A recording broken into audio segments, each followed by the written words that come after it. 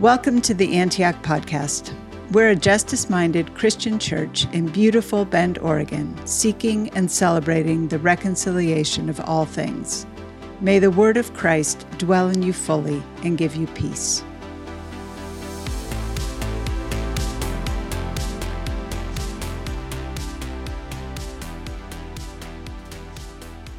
As we move from gathering to listening, our scripture reading today is from the book of 1 Corinthians, chapter 6, verses 12 through 20. I have the right to do anything, you say, but not everything is beneficial. I have the right to do anything, but I will not be mastered by anything. You say, food for the stomach and the stomach for food, and God will destroy them both. The body, however, is not meant for sexual immorality, but for the Lord, and the Lord for the body. By his power, God raised the Lord from the dead, and he will raise us also. Do you not know that your bodies are members of Christ himself? Shall I then take the members of Christ and unite them with a prostitute? Never. Do you not know that he who unites himself with a prostitute is one with her in body?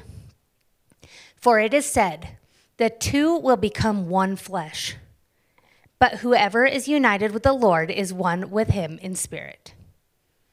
Flee from sexual immorality. All other sins a person commits are outside the body, but whoever sins sexually sins against their own body. Do you not know that your bodies are temples of the Holy Spirit who is in you, whom you have received from God? You are not your own. You are bought at a price. Therefore, honor God with your bodies. This is the word of the Lord. Thanks be to God.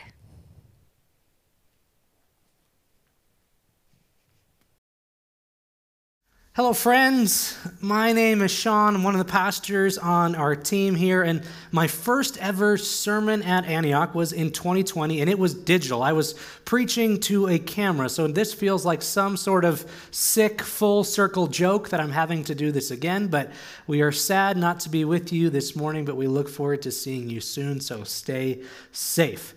To begin, I would just like to ask all of the skiers and snowboarders who have been praying for more snow these past few weeks to stop. Your prayers have been answered. It is time to move on. My back is still recovering from all of this shoveling, so it's also cold right now, really, really cold. So use your powers elsewhere. Direct them to good, world peace, one of your sports teams, whatever it is. As I briefly mentioned last week when Michelle Jones was here, we have entered into a new season in the church calendar. If you weren't here for that brief explainer, Epiphany can refer to this entire season as well as the Feast of Epiphany. For the season, it refers to the time between the season of Christmas, which looked strange this year with the way the calendar fell, and it stretches all the way until the beginning of Lent, which, if you are counting, the beginning of Lent, Ash Wednesday, is actually 1 month from today, so it's super early this year. Anyway, this word epiphany means to manifest, to make known, or even to reveal. And after we experience the 12 days of Christmas, the Feast of Epiphany happens, where we commemorate the Magi bringing the gifts to the newborn Messiah that made known and revealed that Jesus was the long-awaited Christ. On the Sundays after that initial feast or day of Epiphany, we mark other experiences in the life of Jesus that reveal to us who he is, that demonstrate his power, that show his authority, and ultimately make known his love. Traditionally, on the first Sunday after Epiphany, the first of these revealing and manifesting moments is marked with the baptism of Jesus, which we heard Michelle talk about last week. Ultimately, what we see is this. Epiphany is the church season in which God's light is revealed in the world, when glory is made manifest. And so the spiritual flow of these winter seasons goes like this. In Advent, we are waiting for the light in the midst of the darkness. In Christmas, we see the light overcoming darkness. And in Epiphany, we follow that light to its glorious source. The story moves from flickering candlelight to the light of the cradle to seekers welcomed into the widening circle of light. So that's where we are now, and that's where we are headed for the next couple weeks. As you heard from our text today, we are in the book of 1 Corinthians, and we'll be camping out in 1 and 2 Corinthians for the remainder of Epiphany until we get to Lent. So always when we start a new book, we like to give a little bit of background. And Corinth, as a city, was in a prime location. It was 50 miles due west of Athens. It sat at the hub of a popular road network on a narrow strip of land connecting the southern peninsula of Greece, known as the Peloponnese, with mainland Greece to the north. If all roads led to Rome, a good number of them passed through Corinth. While it wasn't on the water itself, it was on a narrow isthmus that was between the Ionian Sea and the Aegean Sea, making an important city that controlled these shipping lanes and trade routes. If you are a visual learner, we can put a map up on the screen for you.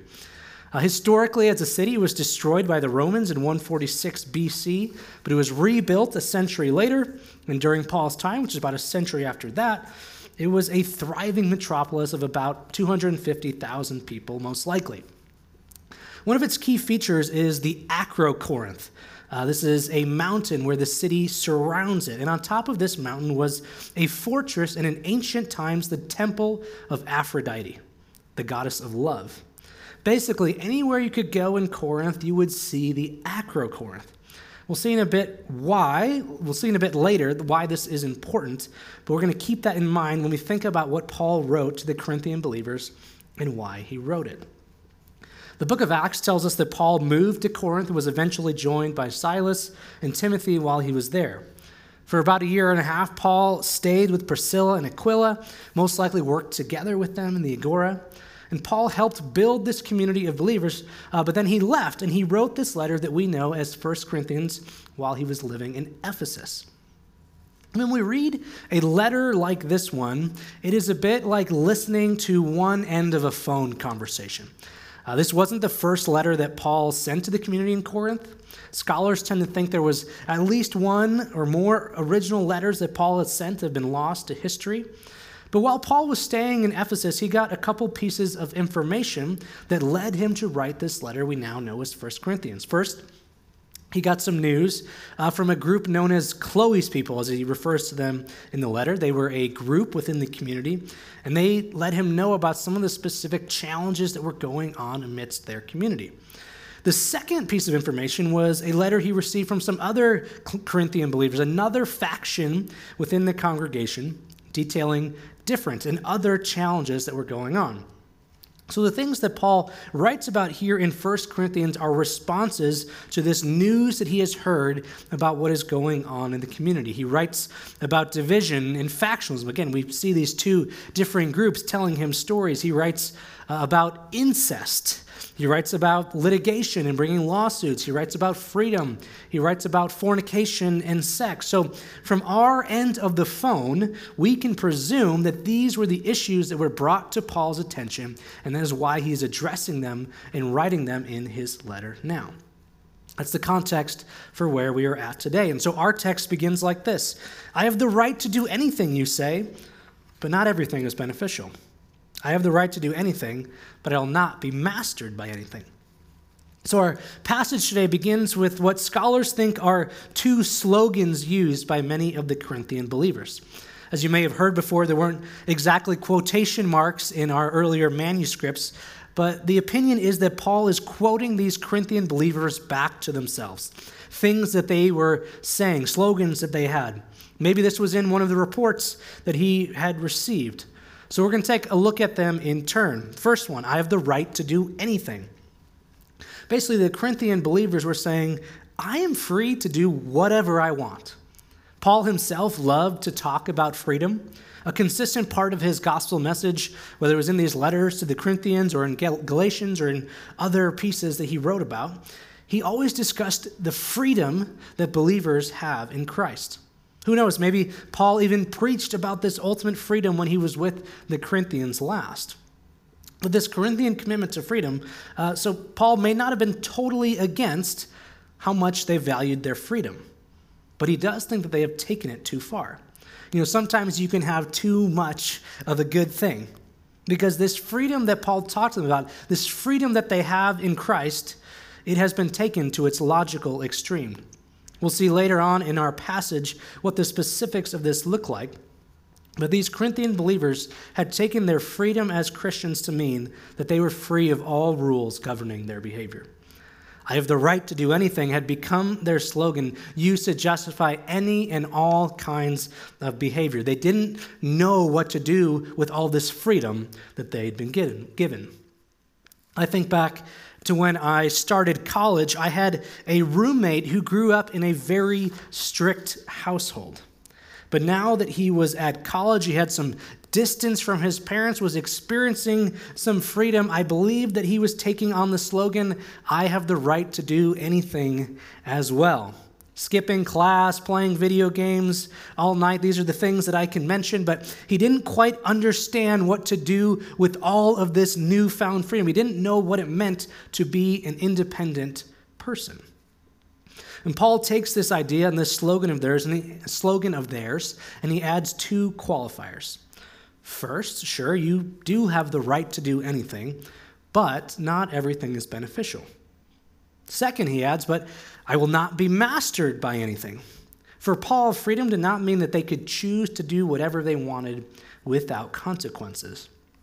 Instead, their freedom came from belonging to Christ. The standard used for decision-making is not what is permitted, but the standard is actually what is beneficial to other people. It wasn't just limited to what was beneficial to them, it was what was beneficial to other people. Their understanding of freedom was misguided. And what Paul was trying to say is that their freedom is actually bound up with their fellow believers. That when freedom is misused, it actually can turn into slavery to desire. And that in his warning here, to not be mastered by anything, because freedom quickly turns into control. So what did this look like for the Corinthian believers? Verse 13, Paul quotes another one of their slogans and says, you say, food for the stomach and the stomach for food, and God will destroy them both. So food was made to be eaten, digested in the stomach was made to eat food and digest it. And for these Corinthians, they felt the same thing about the body and sex. Sex is for the body, and the body is made for sex. This is kind of the base level of Maslow's hierarchy of needs, right? Physiological needs. And for the Corinthians, they saw them as the same thing. They need to eat for energy. Sex is a physical act that the body needs. And this ultimate freedom that they were claiming now allowed them to participate in any sexual practice because it was just in their body. But Paul counters. He says, the body, however, is not meant for sexual immorality, but for the Lord, and the Lord for the body. By his power, God raised the Lord from the dead, and he will raise us also. Do you not know that your bodies are members of Christ himself? What Paul starts here is a theology of the body that will extend all the way into chapter 15 of this book. Part of what Paul was dealing with in these Corinthian believers was a strong duality between the physical and the spiritual, the body and the soul. They held this dualistic notion that God would destroy the body, as we heard in the slogan in verse 13, but also that God would save the spirit, that the body was bad, the spirit was good, that these two were completely separate from one another, so it didn't matter what one did with their body as long as their spirit was okay. If the body needs sex, that's okay. You can take it in any form or desire that you want because it is just a physical thing. It's a physiological need. It's not important like the spiritual stuff. But Paul continues. He says, shall I then take the members of Christ and unite them with the prostitute? Never. Do you not know that he who unites himself with a prostitute is one with her in body? For it is said, the two will become one flesh. But whoever is united with the Lord is one with him in spirit. Apparently, one of the pieces of news that Paul heard on that phone conversation where we only hear one end is about some believers who have been using their freedom to visit prostitutes. This lined up with that duality we just spoke about, but it also has something to do with their location in Corinth. Like any major trade hub in ancient times, there was all sorts of illicit behavior. There was access to debauchery. But Corinth was unique in the sense of its history. We discussed that about anywhere you walked in Corinth, you could see the Acrocorinth, that mountain that was there. Well, the temple to Aphrodite, the goddess of love on top of that, is traditionally understood to have an element of temple prostitution. So as these Corinthian believers were walking around Corinth, they were continually confronted with that reality every single day, that this mountain was always on the horizon and that there was sexual activity, temple prostitution that had happened there. And so Paul confronts it head on. But he doesn't just tell them not to do something. He paints a picture of how much their lives and bodies matter to God. He doesn't just give them a rule, but he asks them questions and he probes them to get them to think in such a way that they will go on making right decisions in other areas of their lives as well. It's kind of the teach a man to fish idea. Paul doesn't tell them that sex is bad. He doesn't tell them that their bodies are bad. No, in fact, he tells them that they're good. They're so good that they need to be taken seriously and not flippantly. And the story that Paul tells is one centered on being united with Christ, because that's where this all starts. This is the story for Paul, that the body is meant for the Lord. It's not just the spirit, it's not just the soul that are meant for the Lord. Verse 13 says the body is meant for the Lord. And this is a great reminder that this is a passage that's not strictly about sex. Paul wants to make it clear that our relationship with Jesus is as much physical as it is spiritual. That he wants to know us and work through us as fully physical human beings. That as Christians, we belong to Christ Jesus and we are a part of his body. We are a part of that body physically and spiritually. While its origins aren't entirely known, there's a phrase I love and it goes like this. It says, how you do anything is how you do everything.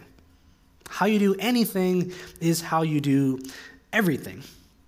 That if you are willing to cut corners in one area of your life, you'll probably do it elsewhere. If you're committed to doing things the right way with small things in your life, you'll probably do it when you're given bigger opportunities as well.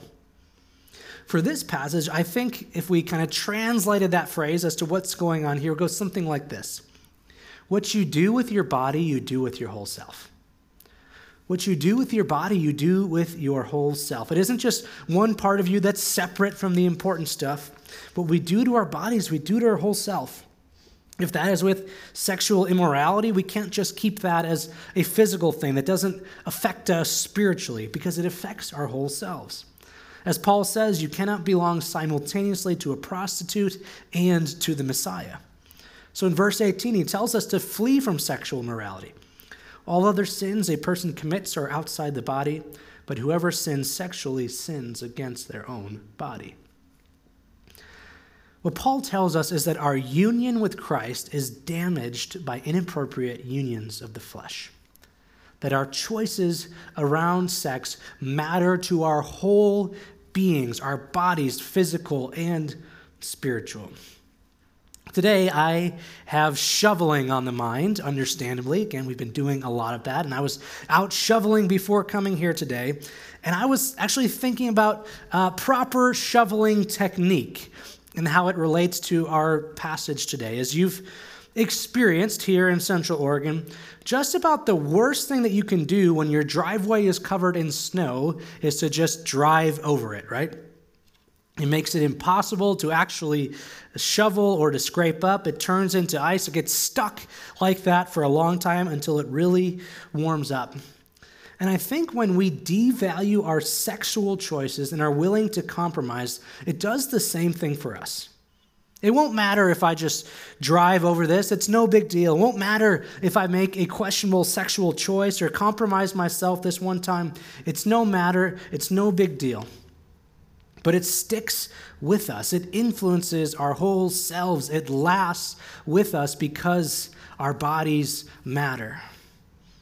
But again, this passage isn't just about sex. Paul's developing a theology of the body, so it's much more than that.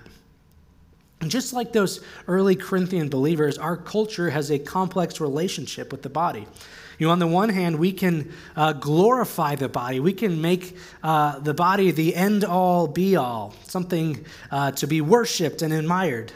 But on the other hand, there's also this sense of shame around our bodies. That's why there are so many products and surgeries and diets about how we can improve them, make them look better, spend money because our bodies are inadequate. This complexity is only magnified in church circles because we don't really know how to talk about our bodies. We don't feel comfortable talking about sex. But what we see here from Paul is that he tells the Corinthian believers and us today that what you do with your body matters. What you put in it, how you treat it, how you think about your body, whether you give it physical activity, what you eat, what you consume, what you do with it sexually. Paul says that just as God raised Jesus' body, he will raise ours also. He doesn't give us much more to work on there. He doesn't fully extrapolate this idea. The resurrection of the body remains a mystery. Don't have the language to do justice what it will finally mean. But what Paul says is there is some sort of continuity between our present bodies and our future ones. And over again, Paul is trying to emphasize that our bodies matter. What we do with them matters.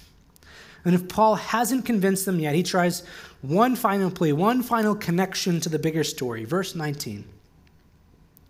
Do you not know that your bodies are temples of the Holy Spirit, who is in you, whom you have received from God? You are not your own. You were bought at a price. Therefore, honor God with your bodies. This is not the first time in this letter that Paul makes the connection between the body and the temple. He does so back in chapter 3. For the Jewish people, the temple was the meeting place with God. It was the very embodiment of his presence. So when Paul tells these believers that their bodies are temples, he is again elevating the value of the body. Rather than playing second fiddle to spiritual things, the body becomes an important conduit where we gain access to the very presence of God, where we can access the divine in our bodies. That in our bodies lives the presence of the Holy Spirit. So much so that we are not our own, that we were bought with a high price in the death and the resurrection of Jesus. As temples of the Holy Spirit, we can't ever operate without God in us, but also we can't ever stop being someone who has been bought with a price. That each one of us has tremendous value to God, that he was willing to make the ultimate sacrifice for each one of us to bring us back into right relationship with him. Last week when we looked at Jesus' baptism, we heard those very famous words from God the Father. This is my Son, the beloved with whom I am well pleased. One of the things I love about that encounter is we hear this from God before Jesus has really done anything. God didn't say, this is my Son whom I'm well pleased because he has proven that he deserves it. He can turn water into wine. He likes to go off by himself and pray. Doesn't say any of these things. As far as we know, Jesus hasn't even done anything yet, and he was called the beloved. And it's the same thing for you and me.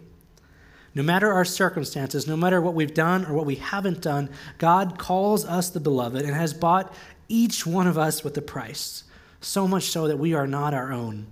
In fact, we belong to God, all of us, mind, body, soul. And I've been trying to be judicious as I preach, and it's been a while since I quoted Wendell Berry, but I'm going to have to bring him back for this discussion. And Wendell is a little bit more ornery than I am, but listen to what he says here. He says, to despise the body or mistreat it for the sake of the soul is not just to burn one's house for the insurance, nor is it just self-hatred of the most deep and dangerous sort. It is yet another blasphemy. It is to make nothing, and worse than nothing, of the great something in which we live and move and have our being. What we see in Wendell's perspective is an echo of Paul's words that we have been bought with a price, and the very being that paid our price dwells inside of us. And yet somehow we've been taught that our bodies are to be ignored, or that they're somehow less than our spiritual selves, or what we do with our bodies doesn't matter as long as we just accept Jesus into our heart. And so when we look back on this passage, to me, there are a couple takeaways. And the first one is about freedom. Paul began this section by quoting the Corinthian phrase, I have the right to do anything, or basically, I can do whatever I want. They were taking this idea of freedom as far as it could go. And here in America, we also love freedom. Many of our freedoms are outlined in the Bill of Rights. We're a country that is largely founded upon this idea of freedom, even if it wasn't for everyone to start. Well, we have all these discussions about freedom and our rights. And to be clear, so nobody emails me, I am pro-freedom, I'm pro-liberty, justice for all. But sometimes we can be obsessed with this notion of freedom, that we have to defend our freedoms, we have to defend our rights at all costs. And I wonder if the Corinthian believers might have responded the same way that we do when Paul called them out on this, talking about their rights and their freedoms when he began questioning their choices. Because what we see in Paul's discussion of freedom in our text that still rings true today is that Paul actually speaks of an oriented freedom. And what I mean by that is that Paul never just speaks of a freedom without bounds, but a freedom that depends on Jesus. That as Christians, we belong to Christ. As temples of the Holy Spirit, he dwells in us. So when we think about freedom, it's not about what is permitted or not, what is legal or not, or even what rights I have. It is about my freedom being embodied in Christ so much so that I shift from focusing on my own rights and instead to my responsibility. My responsibility to live and move and act and vote and serve and insert what other verb you want is grounded in the reality of Christ. That I no longer make decisions on what is best for me, even though I may have that right or even my freedom tells me that I can do that. I am called to make decisions that are beneficial for others and that brings glory to God.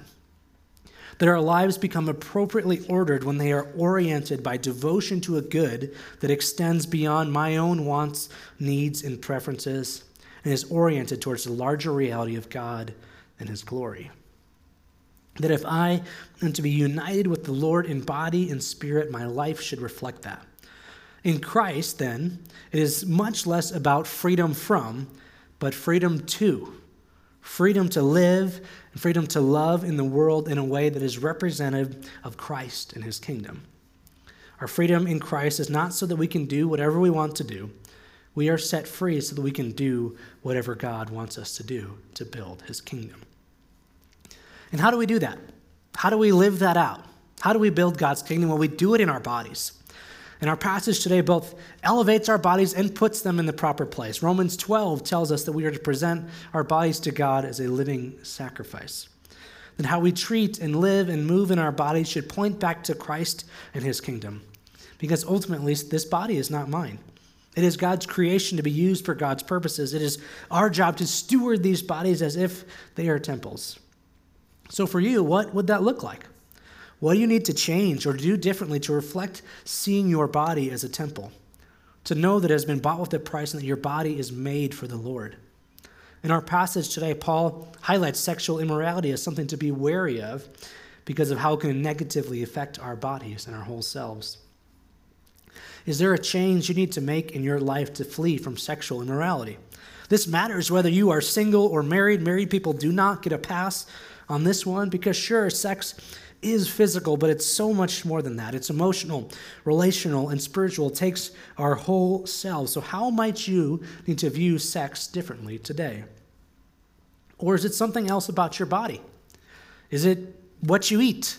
Is it how much you eat, whether it's too little or too much? Is it what you drink, how much you sleep? Do you give your body physical activity? Or is it what you do with your body? Do you use it to physically embody Christ and to help others, or is it just your own? When talking about our bodies or even sex, I know a lot of what I heard coming of age in evangelical circles was a list of things not to do or of rules to be followed, of every young man or young woman's battle. But I wasn't told this story, the story that says our bodies are a gift from God and they are made for the Lord. That our bodies are united with Christ physically and spiritual, that we are temples of the Holy Spirit, and out of the fullness of that reality, not because of some lists of do's and don'ts, but the fullness of that reality, we can choose to live, to glorify, and honor God with everything we do with and in our bodies. And here's the thing, maybe you've made some choices you regret with your body.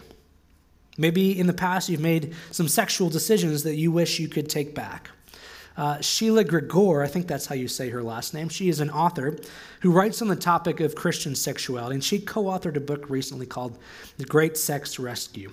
It's a great book, specifically for those of you who are married, and it corrects some questionable teaching many of us have received about sex here in the church, and it points to a better story around sex. The one thing that she says that I love is this. She says, your purity is not based on what you've done with your body. It's based on what Jesus did with his, which is a great reminder for all of us because we have all fallen short, that Jesus meets us right where we are with grace and love. He has bought each of one of us with a price. Ultimately, in our passage today, we see Paul call the Corinthian believers and us to a higher calling. He elevates the physical. He elevates our body. He elevates our understanding of sex. He calls us to avoid separating our lives into the physical or the spiritual, but instead to unite them in pursuit of Christ, to recognize the presence of Christ inside us and to live differently because of it, to flee from sexual immorality, to value the body for what it is, a temple that has been bought at a price, so much so that we honor God with our bodies in everything we do. So, Antioch family, may we be a people who embody the love and life of Christ in our very bodies, bringing his kingdom to earth spiritually and physically every single day. Amen. Now, this is the time typically when we would normally invite you to the table, and I wish that we could do that, but we'll have to wait until we're back together next Sunday. But at the table is where we recognize the body and the blood of Christ, that Jesus was willing to give up his very body for you and me. So I want to encourage you to take a moment to commune with God in silence, to meditate on that idea, to take a few breaths and to breathe it in. And then in just a few moments, Cal will lead us in another song.